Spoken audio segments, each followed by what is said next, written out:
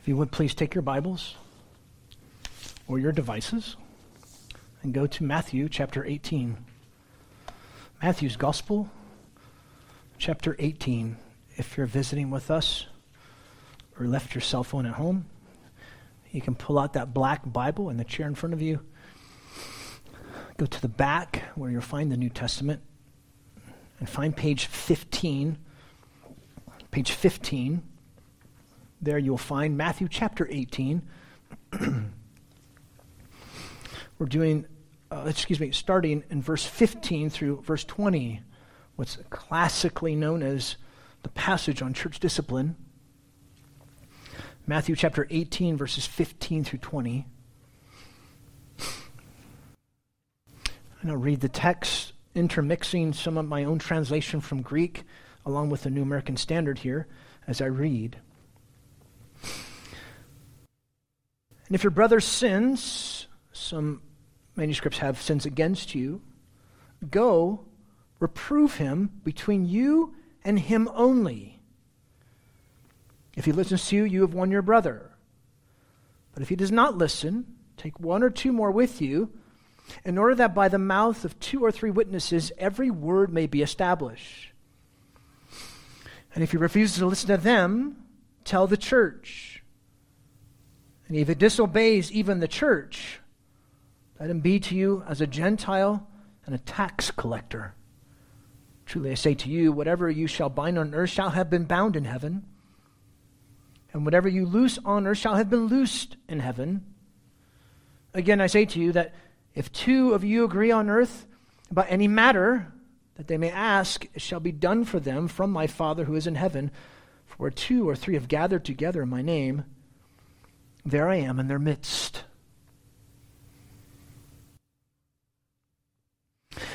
In Article 2, Section 4 of the U.S. Constitution, it states that, quote, the President, Vice President, and all civil officers of the United States shall be removed from office on impeachment for and conviction of treason, bribery, or other high crimes and misdemeanors.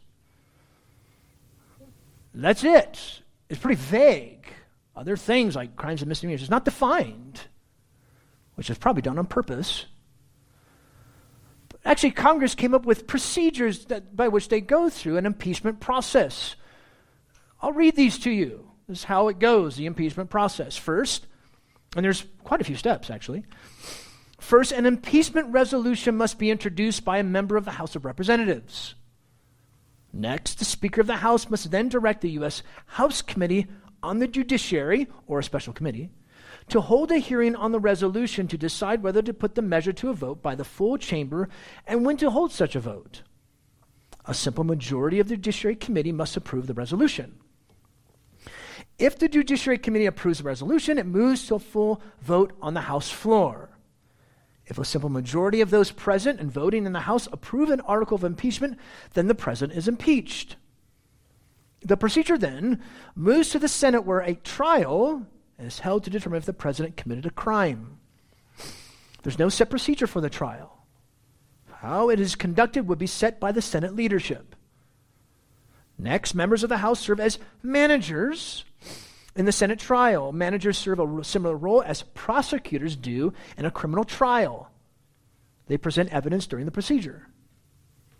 The President would have counsel to represent him at the Senate process. The Chief Justice of the U.S. Supreme Court presides over the trial. Senators listen to the evidence presented, including closing arguments from each side, and retire to deliberate. Last, senators then reconvene and vote on whether the President is guilty or not guilty of the crimes he's accused of. It takes a 2/3 vote of the Senate to convict. If the President is found guilty, he's removed from office, and the Vice President is sworn in as President. There's the process, those are the procedures. Now, I bring this up not just because of what's presently happening with our President, but there's other things that we're given procedures to follow. What to do this. Step 1, step 2, step 3, step 4. Stages, procedures, phases. We have those in different aspects of life. Well, there's small things, like for some of us men, we're trying to put a new faucet in, and we have to follow. Of course, we don't follow the instructions. What do you need? I need these instructions? I can figure this out myself, right? Well, there's procedures and there's steps you're supposed to follow. And Jesus also gives procedures, specific ways on how to deal with sinning brethren within his church. Sinning brethren within his church. Matthew's theme of his book, of his gospel, bow down and worship Jesus, the Messiah, the Son of God, the King of Israel.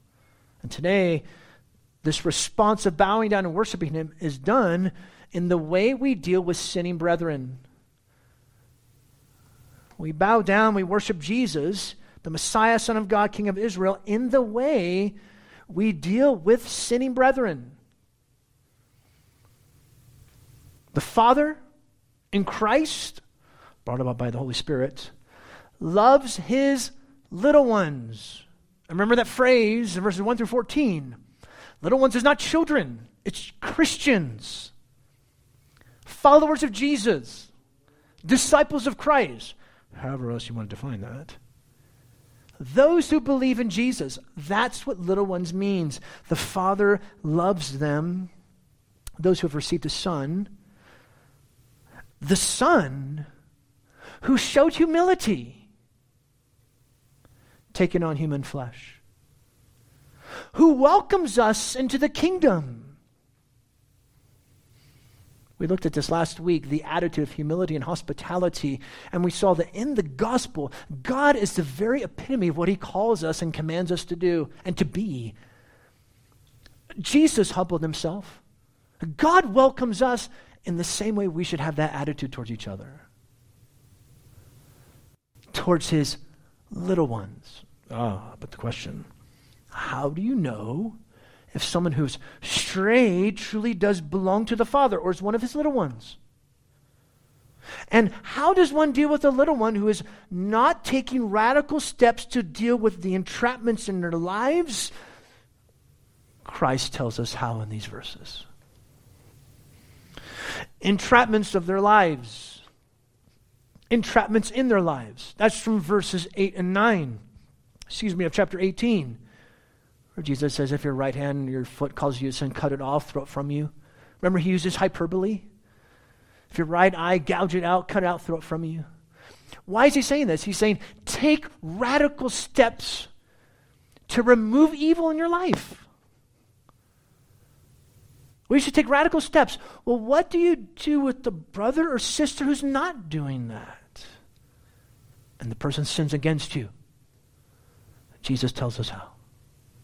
Jesus gives us both the procedures and the promises when we must confront a brother or sister. And again, Jesus, I brought this up last week again, Jesus used specific terms to convey familial love and connection, interconnection with each other. Children, little ones, brothers. Next week we'll look at fellow slaves.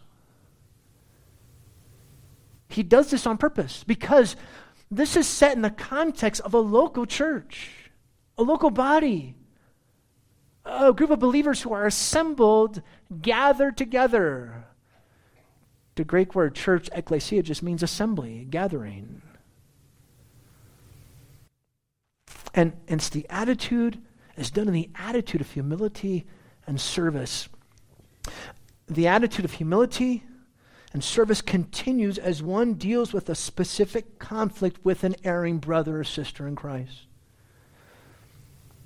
And remember, this is wrapped, we looked at this last week, it's wrapped in the tortilla of forgiveness. If you're going to have a burrito, you have the meat, the guacamole, all the stuff that goes right inside, the beans. My doctor used to say, I see the beans, I see the cheese, I see the meat, I see the cheese, but where's the beans? He would say. Where's the frijoles? James, where's the frijoles? He would say. That was data. That's what he would talk. That's how we would talk. Seriously, that's how he would talk. But you have to have the tortilla, or else it's not a burrito. This whole section is wrapped in the tortilla of forgiveness and restoration. The goal is reconciliation and return, not severance or leaving the church. I cannot stress this enough. Leaving a church in a situation like this is simply not on the table as far as Jesus is concerned. It shouldn't happen. Jesus assumed that his fellow disciples and followers would work matters out, not walk away. And it's worked out so that life can continue as normal. Not in fear. Some of you families, married, uncles, brothers, sisters, family. Things happen, conflicts take place, right? And so, and you know, there's certain things that, hey, you know what? That pushes buttons. I'm going to be careful of that. The person that pushes buttons, I'm going to be careful of that. Because you just know. And you're sensitive to that. And you're gracious in that way.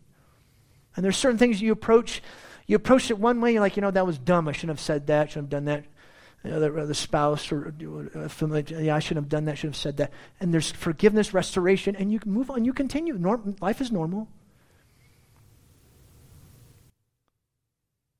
That's the way it should be in the church. No. There's a time and place to leave a church. False teaching, sin not being dealt with properly. Yeah. But leaving a body because a person sins against you or you against another just should not happen. I mean, the humility, service, and love for the little ones is the foundational basis of this whole section, permeating it like yeast. It's throughout.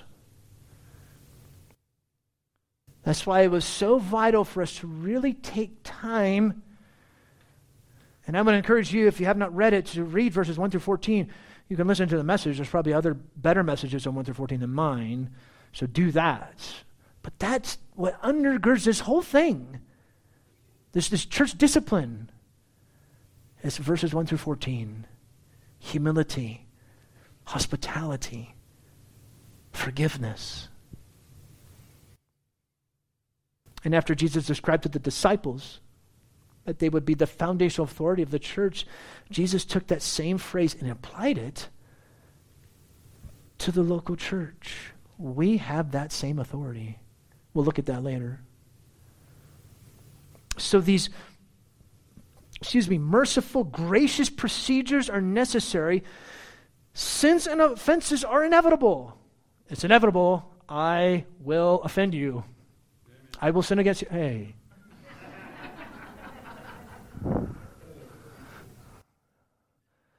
And you will sin against me. And you'll sin against each other. We just say stupid things. Jesus said that in verse 7. Offenses are inevitable. But the goal is total restoration. So the overriding response and top rule within the faith community is forgiveness. We should be known as a forgiving community to this community. We should be known as a people who are forgiving towards each other within a local body. This enhances and puts flares on a community witness, on our evangelism, corporate evangelism. That's what this does. So, there's two main points here. First, procedures. Second, promises. But notice we have to put some adjectives in front of the procedures. Humble, hospitable procedures. We approach these procedures not just, no, it's humility. It's hospitality, it's welcoming. I want to serve you. That's the mentality. And notice the humble, hospitable procedure number 1, verse 15. A continuation of Jesus' teaching on showing humility and service towards God, towards little ones, from a brother who entraps to a brother who has been sinned against, if your brother sins. The hypothetical situation he presents here.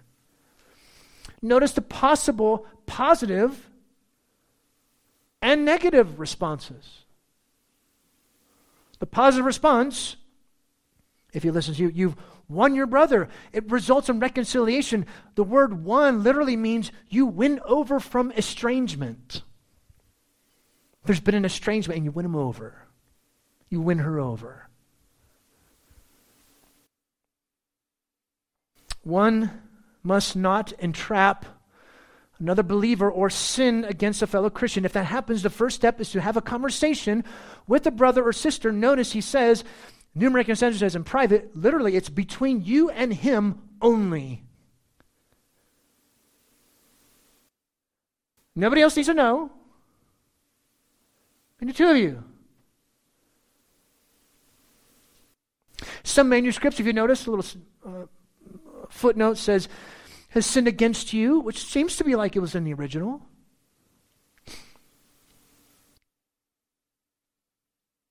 But it's a conversation that happens between the two of you. And notice something as well. The offended person takes the initiative, not the person who did the sin. If your brother sins, you go. You correct. You do this. You should not wait for the person who did the sin to come to you. But to keep from bitterness and from gossip arising and taking a foothold within the community, deal with it. And notice it's dealt with in all love and kindness. Again, the undergirdings of this, the tortilla, is forgiveness. It's wrapped in humility and a welcoming attitude and spirit. Rebuke, he said, or reprove him. Correct based on evidence in order to persuade the offender to repent, and then there can be reconciliation. You won him. Correct based on evidence. Now it seems like, but even with the seeming things, talk about it and bring things up, lest bitterness take a foothold in our hearts. Deal with things. Talk about things. It seemed like you meant to do this. I apologize. Please forgive me. I didn't mean to come across this way. This is what I was saying. Oh, I took it the wrong way. You know what that's like, if you're married especially. If you have family that you're close to. You know what that's like. That happens in the church too. And once it's accomplished, the whole situation is over and done with. It's done. You move on. You don't bring it up again. Have a conversation about it again. I mean, maybe like, man, I just feel bad I sinned against you. Oh, hey, I forgave you. Don't talk about that anymore. It's done. Now, like, hey, remember the time when you... I didn't talk about that. And other people don't need to know. Humble, hospitable procedure number 1. Notice humble, hospitable procedure number 2, verse 16. The negative. But if it does not listen, take 1 or 2 more with you, in order that by the mouth of 2 or 3 witnesses every word may be established or confirmed. Listen in the sense of obey that private rebuke. If she or he does not respond positively, the second step is to involve 1 or 2 others. And Jesus quotes from Deuteronomy chapter 19, verse 15. Now, there's 2 views on this. Either the witnesses, the 1 or 2, testify to the rebuke, they watch the rebuke happen, or they testify to the actual sin that was committed.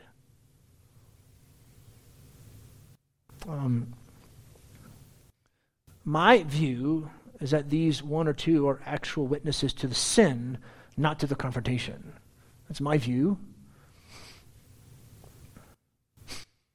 Because these quotes from Deuteronomy chapter 19, and that's how you present evidence. You don't convict somebody based upon a testimony of one person. It's 2 or 3 people actually saw that person did something. That's why I think 2 or 3 witness to the sin. But whichever, notice the point is that it still is before a small group of people. It's not meant to be made public. Wisdom is included here. From me, it may be wise to include those who are in leadership of the church. Maybe it would be wise to include them as witnesses. Or it could be after this, but either way, you'll see how the final say of the matter does not rest with elders. It rests with the congregation as a whole. Which is why we believe in congregationalism here at Cottonwood Bible Church. The congregation has a final say when it comes to not only a person coming in to become a member, but the person going out. It's the congregation that has to vote on that, not the pastor or a group of elders. Humble, hospitable procedure number 2, unfortunately that goes south. So then you have humble, hospitable procedure number 3, verse 17. If the offender does not listen, refuses to listen to them, tell the church. If they do not obey these 2 or 3 and the issue is not resolved, then the matter must be taken to the church at large. And remember, here in chapter 18, verse 17 of Matthew's Gospel, and then Matthew's Gospel, chapter 16, verse 18, those are the only 2 places in all 4 Gospels where you see the word church or ecclesia. He doesn't use it anywhere else. Which is why I think here in Matthew chapter 18, Jesus has the local church in mind. In Matthew 16, I think he has a universal church in mind. Here, though, in chapter 18, he has the local church in mind. The local assembly, the local gathering. It would definitely be wise to include leadership at this point before bringing it before the church as a whole, if they're not used from verse 16 as witnesses. But the church as a whole graciously calls the sinner to his senses. The offender is graciously given 3 opportunities to repent, but if she or he will not even listen to the higher earthly court of the local church, notice what Jesus says, let him be to you as a Gentile and a tax collector. Community fellowship should be withdrawn. Why? As a way to defibrillate the person into repentance. You know, a defibrillator, when the person's heart stops or it's off rhythm, you take a defibrillator and you shock them, right? And it starts their heart once again. That's what this is meant to do. Community disfellowship is meant to defibrillate that person into repentance. The offender is regarded as a Gentile or a tax collector. She or he is now an outsider, cut off from the faith community. Not to the point where she or he is not allowed to come to a service. Although there may be cases in terms of sexual offense where that would happen. Because they should come to hear God's word preached. Okay, well, what does this mean then? When Jesus says, let him beat you as a Gentile, a tax collector, what does Jesus mean? We treat them as a non-Christian, not a true follower of Jesus, and calling them to repentance is a main topic of conversation with the goal of restoring this person to the faith, community, and fellowship. And we, here at Cottonwood Bible Church, would go through the process of removing him or her from membership. Now, you don't know if they don't know Christ. You can't read their hearts, can you? It sure would be so much easier if you open their eyes and say, oh, okay, here we go. You know Christ. You're eventually going to repent. You don't know that. You have to go based upon what's being said and the actions that they're doing. The action of non-repentance, the action of, I don't care what you say, you as a church, I'm going to do what I want to do. So you have to treat them as such. And the main topic of conversation, it doesn't mean you don't converse with them anymore. You should converse with them. But it's not just, hey, how about those Cardinals? Or, hey, those Cougars lost yesterday. That's sad. It's, so where are you at with everything, brother? Where are you at with everything, sister? Has your heart become soft? Because we love you. That becomes the topic of conversation, not just the latest football game. The Father takes sin seriously and loves his people too much to allow it to go unattended. It must be dealt with because it is an action of the church where they actually do God's specific will for his church. You'll see that in just a moment. And repeated rejection of the call to repent from a fellow disciple is really a rejection of Jesus and the Father.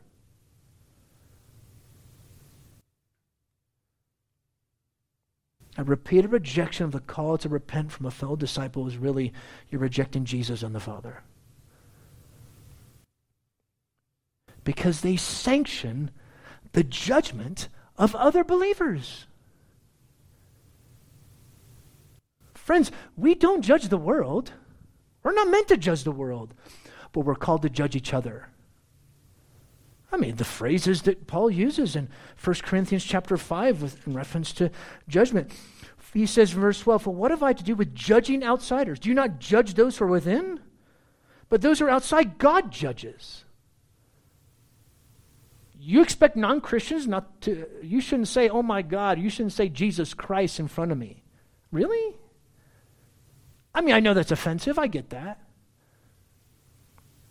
Or sinning and doing different things. I know that's offensive from a non-Christian, but what do you expect? Of course they're going to act like that. Of course they're going to say stuff like that. But when Christians act like that, in a local body, we're meant to judge each other. And we're meant to do that all with humility and hospitality. So here's the humble, hospitable procedures. And now notice the second part, steadfast, sure promises. First you had the procedures done with humility, done with welcoming, hospitality, and serving others. And now you have steadfast, sure, certain promises. You got 3 of them. First one, heavenly approval, verse 18. Truly I say to you, whatever you shall bind on earth shall have been bound in heaven, and whatever you loose on earth shall have been loosed in heaven. What's Jesus saying here? The authority behind this ominous task is the faith community. They act in congruence with God's will. If or when they do these steps in the way Jesus described, with the attitudes Jesus commanded, it is something always, always, always has heaven's backing. Jesus and the Father and the Spirit will back you up. That's what that means. Because Jesus uses the same phrase, words that he used in chapter 16. Remember? Chapter 16, he says, Peter, the keys of the kingdom are given to you, singular. Whatever you, singular, bind on earth shall be bound in heaven. Whatever you loose on earth shall be loosed in heaven. He gave Peter the authority of the church. And with the disciples, they are the foundational authority of the church. Given to them. Now Jesus uses the same words and phraseologies here. So what's he doing? Binding and loosing has to do with retention of sin or forgiving the sin. With loosing comes forgiveness, reconciliation, restoration. With binding comes withholding forgiveness, exclusion, disfellowship. If there's no repentance, how can you give reconciliation? If there's no repentance, how can life go back as normal? If there's no repentance, how can you have fellowship with the person again? You can't. And now the church is making a judgment call with all humility and hospitality. It seems like this person is not a Christian. Lord, we're going down this road. You have the approval of heaven. Why is this important? Because the eternal destiny of this person is in jeopardy. Time will tell. Because you can't read their hearts. We can't read their hearts. We don't know. That's why we keep calling them to repentance and we just keep loving them. Because remember, what's the goal? Restoration. What's the goal? Reconciliation. It ain't over.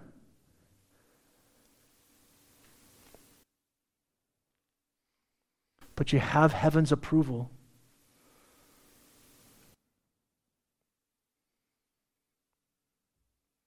So here's the authority that we have as a church, a local church. One writer put it like this: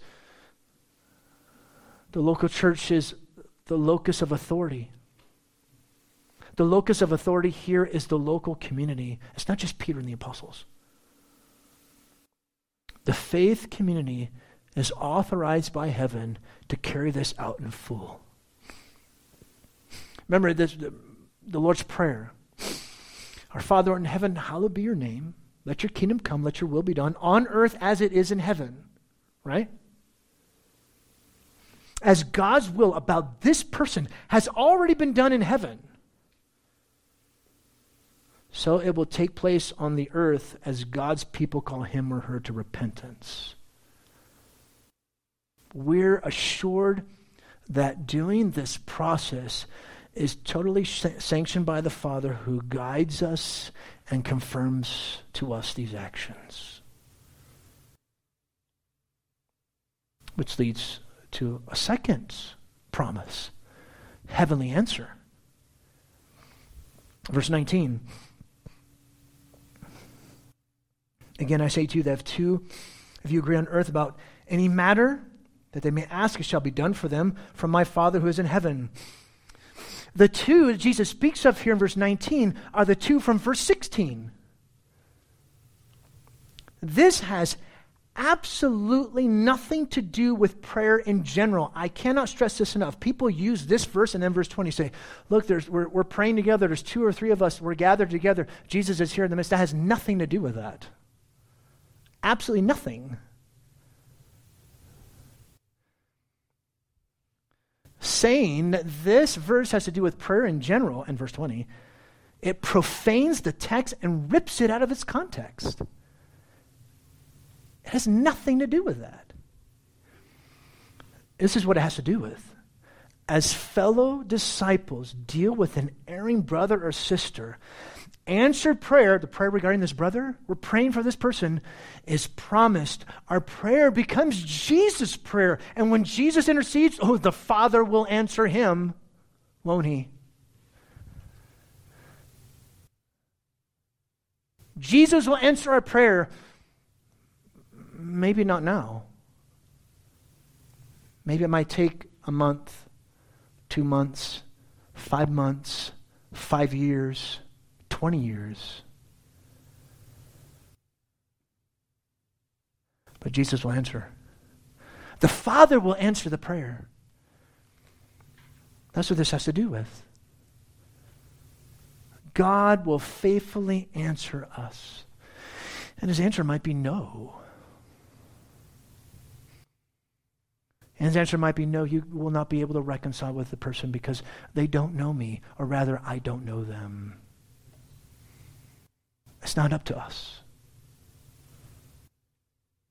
Heavenly approval, heavenly answer, and then notice heavenly attendance. Verse 20. For where two or three have gathered together in my name, there I am in the midst of them. Again, this has nothing to do with prayer in general. This has to do with dealing with this person who's in sin. It is so enriching and comforting to have the very presence of Jesus amid the difficulties of the process of dealing with the sin of a fellow believer. Because you know what? It's not easy. It's hard. He is there with the two or three who've gathered together to call a sinning brother or sister to repent. He's there. He promises his presence. He promises he'll answer. And the Father promises we have his approval. When our goal is to gently and graciously restore an erring brother or sister, the faith community that is gathered in the name of Jesus have the promise and confidence of his very presence, which is especially comforting when there can be backlash, when you have a lawsuit against you now, when that person starts gossiping in the community, when you as a church start getting slandered. It's good to know Jesus is with you. During this whole process, verses 1 through 14 is in mind, specifically verses 10 through 14 of chapter 18, because we are the Father's agents who seek out strange sheep. We don't despise them. We love them like the Father loves them.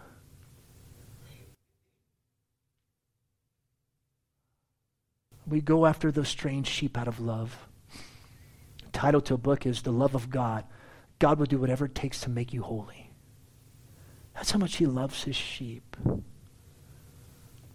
This whole section, one might have put it like this, is, quote, permeated with humility, familial love, and a passion for forgiveness and restoration. All because that is the exact way the Father and the Son treated us in the gospel. God showed humility. God welcomed us. God welcomes you. If you're not a Christian today, God welcomes you. You should respond to Jesus. He is calling you to repent. He is calling you, and you can have forgiveness of your sins. The call is to you. The welcome is to you. You should respond to Jesus. You should trust Christ. All these merciful, gracious procedures are necessary since sins and offenses, they're inevitable, friends. But the goal is total restoration. So the overriding response and top rule within the faith community is forgiveness. It's all wrapped in the tortilla of forgiveness. Can't go without the tortilla. And that's going to be what we're looking at next week. Because Peter automatically brings up the question, what about forgiveness? And Jesus says, you can't go without it. The humility, service, and love for the little ones is the foundational basis of this whole section. It is. As hard as it is, as difficult as it is to go through this process, it's what undergirds it. It permeates it like yeast. Procedures, promises, all with humility, all with hospitality. Forgiveness and restoration is the goal.